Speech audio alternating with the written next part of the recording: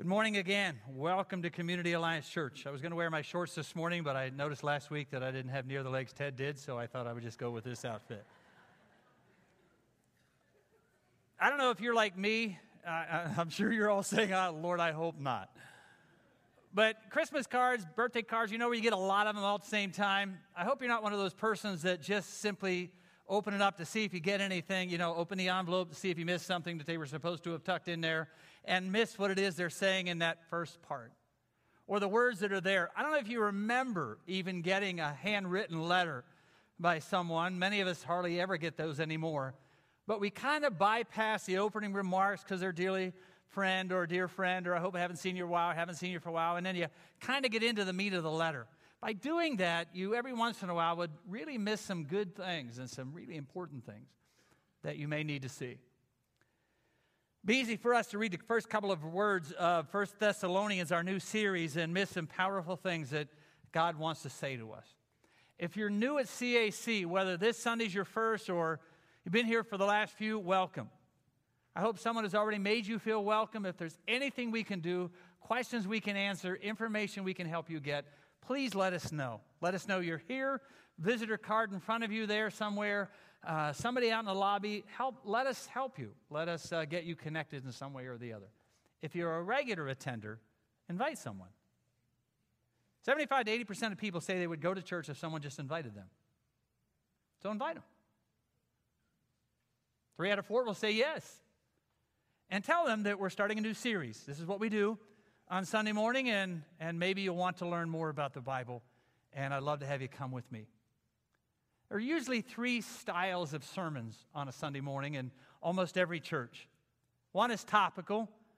They'll do finances, family, marriage, the how-tos, the ups and downs of life. Another style is liturgical, whatever happens to be that on the liturgy calendar, they'll do it for that day or that time of month. And there's the other one called expository, which is taking a book of the Bible and walking all the way through it. Had the opportunity a couple of weeks ago to teach a class at Grove City College for one of the professors that goes here, Dr. Kim Miller. And I was talking about the different styles of sermons on a Sunday morning and how to communicate. The class was on communication. And one of the girls raised her hand and said, I grew up in a church where I felt like every single Sunday was the pastor's opinion on a given subject or a motivational talk of some kind, and then a verse thrown in every once in a while so it would sound scriptural. For the last 10 or 12, 15 years possibly, I've done expository. I'll take a book of the Bible and go all the way through it. Every once in a while, we'll break it up with topics. But if you're new, I want you to know right up front, this is what we do, and this is how I communicate best, by taking a book of the Bible and walking our way through it. This morning, we're going to begin a brand new series for the next few weeks and maybe a couple of months in 1 Thessalonians. 1 Thessalonians, like our study in Peter that we just finished a few weeks ago, I'm not going to deal with every single verse, but a lot of the topics, again, out of an incredibly rich book. A little bit unlike Peter, though, I'm going to take some of the topics and some of the verses in 2 Thessalonians and deal with them in 1. So if you have your Bibles this morning, take them out and turn to 1 Thessalonians. 1 Thessalonians, New Testament, go past the Gospels, Matthew, Mark, Luke, and John, Acts, Corinthians, keep going for a while until you get to 1 Thessalonians and then stop there. If you have an iPad or an iPhone, YouVersion, go there. I really want to make sure that you're in the Word of God. Now, you may see it on the screen every once in a while. That's awesome. But I'd love for you to bring your Bibles. Next Sunday morning, you're going to have sermon notes to kind of catch you up. This is a 2-part sermon between now and next Sunday. Kind of catch you up, but it's a great place to start in your words so that you can underline certain sections to remember them and retain them as we go. 1 Thessalonians chapter 1. I'm going to read the whole chapter, and just look with me as you see the meat that is here. 1 Thessalonians chapter 1. Paul, Silas, and Timothy, to the church of the Thessalonians in God the Father and the Lord Jesus Christ, grace and peace to you. We always thank God for all of you and continually mention you in our prayers. We remember before our God and Father your work produced by faith, your labor prompted by love, and your endurance inspired by hope in the Lord Jesus Christ. For we know, brothers and sisters, loved by God, that He has chosen you, because the gospel has come to you not simply with words, but also with power and with the Holy Spirit and deep conviction. You know how we lived among you for your sake. You became imitators of us and of the Lord. You welcomed the message in the midst of severe suffering. with joy given by the Holy Spirit. You became a model to all believers in Macedonia and Achaia. The Lord's message rang out from you not only in Macedonia and Achaia, your faith in God has become known everywhere. Therefore, we don't need to say anything about it, for they themselves report what kind of reception you gave us. They tell how you turned to God from idols to serve the living and true God, and to wait for his Son from heaven, whom he raised from the dead, Jesus, who rescues us from wrath. Right at the get-go, you see something a little bit different. If you know anything about the New Testament, Paul wrote a majority of it, and almost always he starts with naming himself, and usually standing alone. I, Paul, a servant of Jesus Christ, an apostle of Jesus Christ. In this case, right from the get-go, you notice something unique. He starts simply with 3 words, 3 people that he identifies: Paul, Timothy, and Silas. When you think of a well-known church, you normally think of the main pastor. Even a church with multiple pastors usually has one name that stands out. When I say to you Saddleback, you think possibly of Rick Warren. Lost his son a few weeks ago to suicide. You may have been aware of and hopefully praying for him and his family. Willow Creek, Bill Hybels. North Point, Andy Stanley. When you think of Osteen's church, Swindoll's church, Max Lucado's church, they're all pretty much known by that one main pastor, but every single one of them knows that it takes more than them to manage and run and minister to the organization that they're a part of. Paul, right up front, makes it very clear that there are other people involved in the success of his journeys.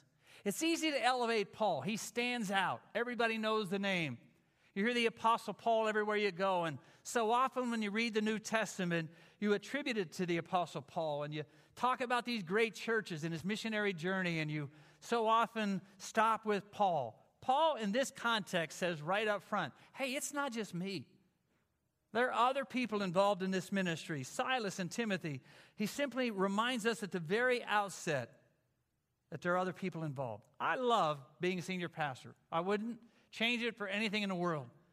But hopefully you know that there is absolutely no way this church could function without so many people in so many capacities. Last Sunday morning when Ted was preaching, I stayed in the first service and walked back in the hall just to greet people and thank them for serving in so many capacities around the way. And one of the gals said, look, you're not speaking today. Come and help us. We're desperately needing people in this ministry or in nursery and all of those things. There are just so many people that are involved in so many capacities. We're unbelievably blessed with ministry leaders and support team and volunteers. If you have children in our church, did you know that it takes 90 different people to be involved on a Sunday morning in just children's ministries in our church? 90. Not 2, 4, 7, 12, 90 different people to be involved in that ministry. It's one of the reasons that sad little face that was walking back there looking for people to help for the summer. We're extremely blessed at Community Alliance Church, and children's ministries, and youth ministries, and adult ministries, and worship ministries, and administrative responsibilities. Incredible supportive team. Paul says right up front, look, I need you to know we're not in this alone. Whether you're running an organization or a business, whether your name's on the door in big letters or on the outside of the company organization, you know and I know, both of us, that it takes so many people involved in the ministry opportunities. It involves in your workplace, and hopefully you, like Paul, elevate them so that they understand their responsibility is that important and that they're involved in the process of making it what it is. The second thing you notice in this particular chapter is the way Paul starts, not only by identifying these 3 people, but who he's writing to. The church of the Thessalonians. That's very specific, the church of the Thessalonians. A number of images come to your mind when I mention the word church. If people were to ask you, what are you going to do Sunday morning? You'd say, I go to church. You normally would think of the building. Ask you at work tomorrow, what'd you do yesterday? I went to church. And they would normally attribute it to a building. And that's true. It is what we call the church. Many people see it as a number of churches. Others see it and understand it as the full body of Christ. If you are a member of the family of God, you've embraced Jesus as your Lord and Savior, you're a part of the church. When Paul talks later about the church being raptured and coming into the presence of God, he's not talking about individual congregations, but the church of Jesus Christ, all those who know his name. And all those images are what we think of when we think of the church. So often you've heard pastors say, and rightfully so, that when they talk about church in the New Testament, it's always a house church. Many times, yes, but not always that way. The word that's used here is ekklesia, which originally means this: a gathering of citizens called out by a herald from their homes to some public place. A gathering of citizens called out by someone, a herald of some kind, from their homes into a public place. When Paul uses the word and talks about the church of the Thessalonians here, he has a similar concept in mind of the Old Testament when they would call the people of God out of their homes and out of their tents to a public place to praise God and to hear his word declared. When Moses would do that, he wouldn't go from tent to tent. He would call them all out. So many of the Old Testament prophets, even those small prophets that you're not familiar with, all of them, when they would do this, they would call the people of God out of their homes, out of their tents, into some common place, some public place, so that everybody would have the opportunity to praise God, to worship him, and to hear his word declared. That's what we do on Sundays. We're a gathering of people called out of our homes and workplaces, called to come together and meet with and hear from God. God is the convener of this event, this gathering. And the invitation is open to all who will come. That's one of the reasons that why what we do on Sunday morning is so important and so special. And when I understand that it's God who is the convener of this organization, that God is the one who calls us together, that God is the one who wants us to come and to hear from him, that God is the one who wants to meet with us so that we can tell him how much we adore him, when I understand and fully embrace that, then this gathering on Sunday morning becomes a priority and not just something that Christians do on Sunday. Do you understand how important that is? It's an incredibly important understanding to process so that we get a full, clear understanding of why we do what we do on Sunday morning. God is a convener of this event. The invitation is open to all. We want to hear from him. He wants to hear from us. And he calls us out of our workplaces and out of our homes to come together as a family of God, to give him praise and adoration, as well as to hear from him. The other thing that stands out in these first few verses is the central focus of the church's existence. Notice as he writes these first few verses, the centrality of the Trinity. The central focus on God the Father, the Lordship of Christ, and the power of the Spirit. Look at verse 3. We remember before God and Father your work produced by faith, your labor prompted by love, your endurance inspired by hope in our Lord Jesus Christ. We know that when brothers and sisters loved by God, that he has chosen you, because the gospel didn't come to you simply with words, but also with power and with the Holy Spirit and deep conviction. For many Americans, the view of the church has shifted from God-centered to need-centered. Now, we do try to meet every need we possibly can, but if we're not careful, it can shift the focus. People leave a certain church or attend another church by saying, well, my old church just wasn't meeting my needs, and that may be true. Or we elevate a service by saying things like, that service just didn't hit. I didn't get anything out of it today. Or the opposite of that, the service really blessed me today. I understand those statements, but if we're not careful, we can view church in terms of what it can do for us as opposed to why we're here. Now, you've heard the phrase, it's not about you, right? John 3:16 says it is. It is about you. God so loved you that he sent his one and only Son. Christ died for you. Jesus loves you. Christ came for you. And we need to understand that we are that valuable in God's eyes that he sent his one and only Son so that we can have life and have it forever. God loves you. Christ came for you. Jesus died for you. All of that's important. But if we're not careful, church and the ministry that it provides becomes all about us and not about its intention to be about him. See, for many people, God is widely viewed as a projection of the human mind. Like the ancient writer Pythagoras, who said, man is the measure of all things. Discussions about right and wrong, law and morality, good and evil are no longer discussed with reference to God, but with reference to human beings, and human society becomes the baseline. When viewed from that perspective, the church becomes nothing more than a human organization created by human beings to meet human needs. Over against that, Paul says, look, I want you to know from the very get-go, with a resounding emphasis that I can possibly give, that God the Father, his Son Jesus Christ, and the power of the Holy Spirit is what the church is all about. He reminds us That the church, whether in Thessalonica or in Butler, Pennsylvania, is in God the Father and in the Lord Jesus Christ. The church doesn't exist and certainly has no life apart from God without His saving work. That means the church is not just another social organization. It is the people of God called together by Him for worship and glory and commissioned to spread the gospel, the good news about God, to the ends of the earth, to go, as Ted said last Sunday morning. It is God who calls us to follow, worship, and serve Him. God does not exist for the sake of the church. Rather, the church exists for the praise and glory of God. I understand that not everyone is there, but when you grasp that and fully understand it, then the Sunday morning experience becomes at least what God designed it to be and wants it to be in some respects. When we fully understand that, we will think of the worship service less and less in terms of what it does for us, and more an opportunity to glorify, praise, and worship God. It becomes less about what songs or what style of music we use and more about how can I use all of those mediums, the songs that I know and the ones that I don't, to give glory and praise and honor to God. When I fully understand all of this, we'll consider the ministries of the church less and less as a means of meeting my needs and more an opportunity to serve others as disciples and servants of Jesus Christ.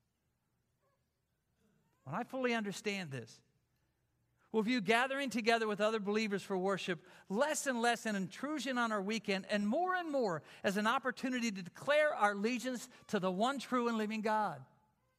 What we do with joining churches all across this globe is we say in a public, verbal, confident way, we follow God Almighty. There are others that are bowing 5 times a day to give their allegiance to someone else. And when we gather on a Sunday morning in this corporate setting, we are saying as a group, joining with all thousands of churches all across this globe, we follow God Almighty. And we're declaring our allegiance to Him. Not to Muhammad, not to Buddha, not to anybody else. We are declaring our allegiance to God. And when we worship on a Sunday morning, that's what we're doing. And you get the opportunity to do that corporately. Can you do it privately? Absolutely. But God calls us together every once in a while to this experience where we as a group give our allegiance and declaration to God. When we understand that, we adopt an understanding of a God-centered rather than a man-centered view of the church.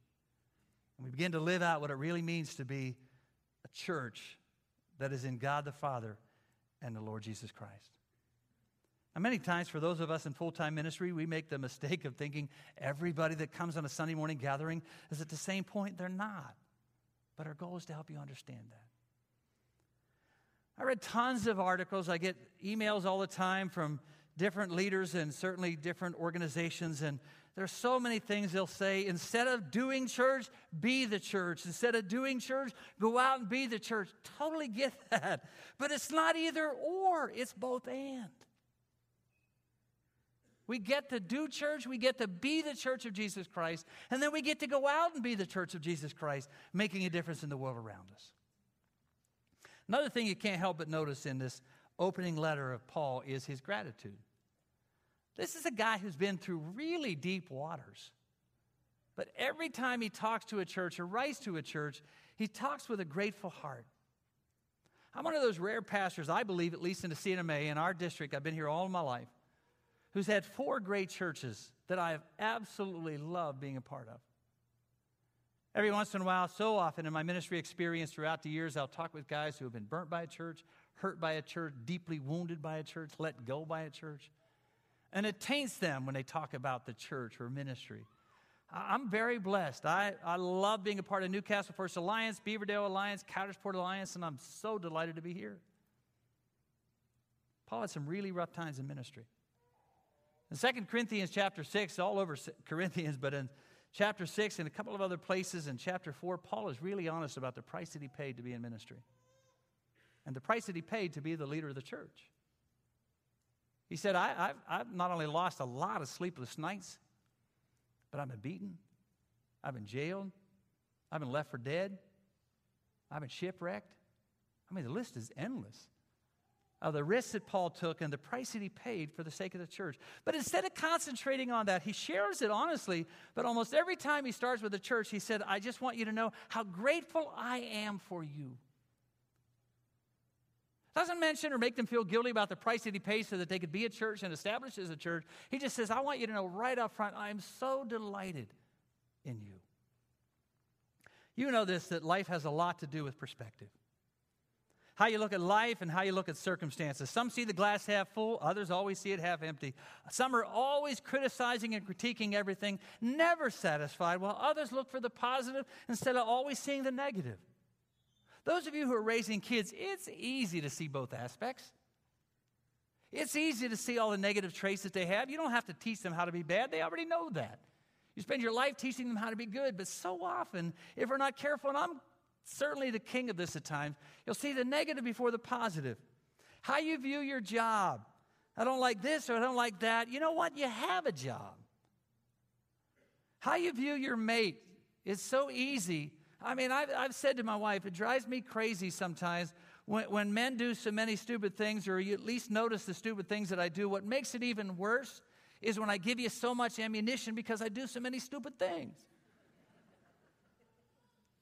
I love the fact that she sees all the positive instead of all the negative. And believe me, there's a negative that goes with it. How you view your kids, how you view your job, how you view your mate, how you look at the world around you. Isn't it a great day?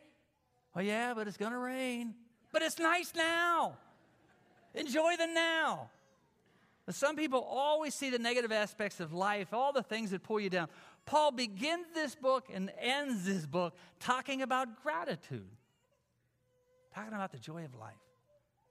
If anybody had a reason to complain about some of the tough issues of life and some of the demands and the price that he paid to be the leader of the church, you'd be overwhelmed. But he wasn't. He said in verse 2, we always thank God for all of you and continually mention you in our prayers. Look at verse 3, what he's grateful for. And I want you to underline these three phrases. We remember before God our Father your work produced by faith, your labor prompted by love, and your endurance inspired by hope in our Lord Jesus Christ. Your work produced by faith, your labor prompted by love, and your endurance inspired by hope. I'm going to do 2 out of the 3 this morning, and next week, incredible analysis of what Paul describes as a great church. Your work produced by faith. Many see faith as an intellectual experience, an exercise, where I just simply think, I understand, and I believe, and I hold on to that belief no matter what. And there's a lot of it that goes with that. But Paul sees here, as he describes it, faith as a vocation, a lifestyle, a course of conduct that springs from my life, that springs from my faith in Christ. Elton Trueblood wrote a book entitled Your Other Vocation. The thesis was this: your primary vocation is a follower of Christ. How you make a living is your other vocation. Your primary vocation is a follower of Christ. How you make a living is your other vocation. If I were to ask you this morning, who are you? Many of you would define yourself and describe yourself by what you do for a living. I'm a pastor, I'm a doctor, I'm a lawyer, I'm a farmer, I'm a mechanic. And many of you are. You do those things. The premise here is to see yourself and find your value and identity in the fact that when you come to faith in Christ, you're a son and a daughter of the living God. You earn an income as a doctor, a lawyer, a farmer, a mechanic. Do you see the difference? If you find your identity in what you do for a living, you have a hard time sometimes finding satisfaction in that and joy in that because the ups and downs that go with that. But so often when I ask people, who are you? They'll define themselves, describe themselves by what they do for a living. If you have faith in Christ, you've invited Jesus into your life, you're a son and a daughter of the living God. That's where you find your identity. That's where you find your value. The God of the universe loves to have me in his presence. The God of the universe calls me his son, calls you his daughter. Not too busy for me, is aware of my needs, knows every circumstance that I face. I can call him at any time. I can talk to him about anything. He's always available to me. He never seems to be tired of me coming. And he's the God of the universe. You imagine how much he has to do. But he's that interested in you. If you find your value and identity in what you do for a living, you're going to find that it's always going to be in flux. But when you find your value and identity in who you are as a son and a daughter of the living God, and you earn your income as those other things, it will impact how you look at life. You see, life has to consist more than work. Vince Lombardi, who we all know as the great legendary coach of the Green Bay Packers, always started training camp with that rousing speech that got everybody excited about what the year was going to hold. And then he finished usually by saying something like this: remember, boys, at all times, God, your family, and the Green Bay Packers, and always in that order. That's a great line. God, your family, and the Green Bay Packers, and always in that order. Faith is vocation, your work produced by faith. Keeps the relationships with God and others in high priority. It means I won't sacrifice either for the sake of a better job, more money, or personal prestige.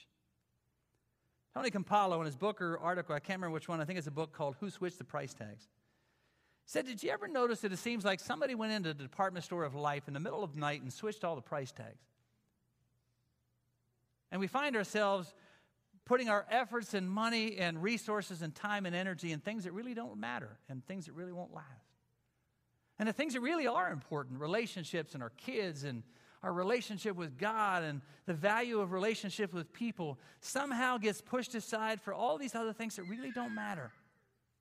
Only when we get a real sense of faith as a vocation can we get our life in the right direction and get value in the right things. Sometimes we got to work at our faith, don't you? When life comes at you and things don't make sense and the world seems to turn upside down, you've got to really work at having faith. It doesn't just come naturally. When the bottom falls out of your life and cancer comes and someone dies and a family member goes in another direction, you don't wake up, hey, okay, that's all right. Sometimes you got to work at it. Confidence in God, never doubting in the dark what you know is true in the light. And sometimes you got to work hard at it. But it's worth it. Paul said, I'm also thankful for your labor prompted by love.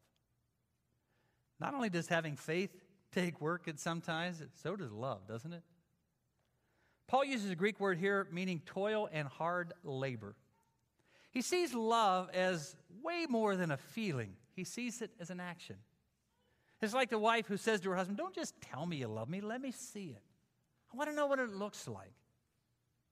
The love that Paul talks about here isn't related to emotions or feelings, but a choice to love. Even when I don't feel it, even if I don't get it in return. I know I'm a follower of Christ and I'm choosing to love. And to do that every once in a while, it takes an enormous amount of work and an enormous amount of effort, because not everybody is easy to love like you are. The labor of love infers that we work at it. Some people are very easy to love, and some people take a lot of work. Paul said, I love the fact that you work at loving. Best definition, obviously, is what he described for us in 1 Corinthians 13. You know, it really doesn't matter how well you speak. It really doesn't matter that you're a great orator. What matters is if you love. Because if you don't love, all the speeches of the world really don't matter too much. If you could understand prophecy and all kinds of mysteries, you had enormous knowledge. And you couldn't wait to share the knowledge, but you did it without love. If you had a faith that could move mountains, but if you didn't love, it really isn't that valuable. If you did serve humanity, you went all over the world making sure you gave out money and giving out resources and did all kinds of things to the poor and the needy, but you didn't do it with love, didn't gain a whole lot. See, love is patient, very kind, not envious, not jealous, not proud. Not self-seeking or self-serving, it not easily angered, and it never, ever keeps score. Love doesn't delight in evil, but it rejoices with the truth. It always protects, always trusts, always hopes, always perseveres. To do that takes what? Work. It doesn't just happen naturally. Genuine love, God's love, doesn't always come easy, and it doesn't just happen. It takes work. And Paul says, I love the fact, along with Timothy and Silas, that you really do work at it, and you make it a part of your life. He talks about hope that we'll get to next Sunday morning. And then he describes for us one of the most unbelievable definitions, or I think more than that, descriptions of what a great church looks like. And next week, I kind of want to lay that out and lay ourselves on top of it and see how well we do. This morning as we end, you have the opportunity to demonstrate love. Every so often, and I almost always tell you on Phone Tree on Saturday, so you know how to prepare on Sunday, but every so often we take a benevolent offering and meet the needs of people, whether it's physical, financial, emotional, whatever that may be. No obligation to give. If you're visiting this morning, this is for us, our regular attenders. We just give you the opportunity if you want to respond to that and help them out. We're going to do it this morning as we sing and declare our allegiance again to God. And then we're going to demonstrate love. Father, I thank you for your word. I love your word. I'm delighted that you teach us so many things that we would easily overlook if we just read the few verses and not understand the depth of what it is that you're trying to say. So we unpack this in these weeks and months together. May you speak to us in really profound ways that begin to change how we view our life, how we view church, how we view love, how we view our faith, how we view this experience on Sunday morning that is just so wonderfully to be a part of. Bless us as we touch the lives of other people and help them out in a very tangible way. In the name of Jesus we pray.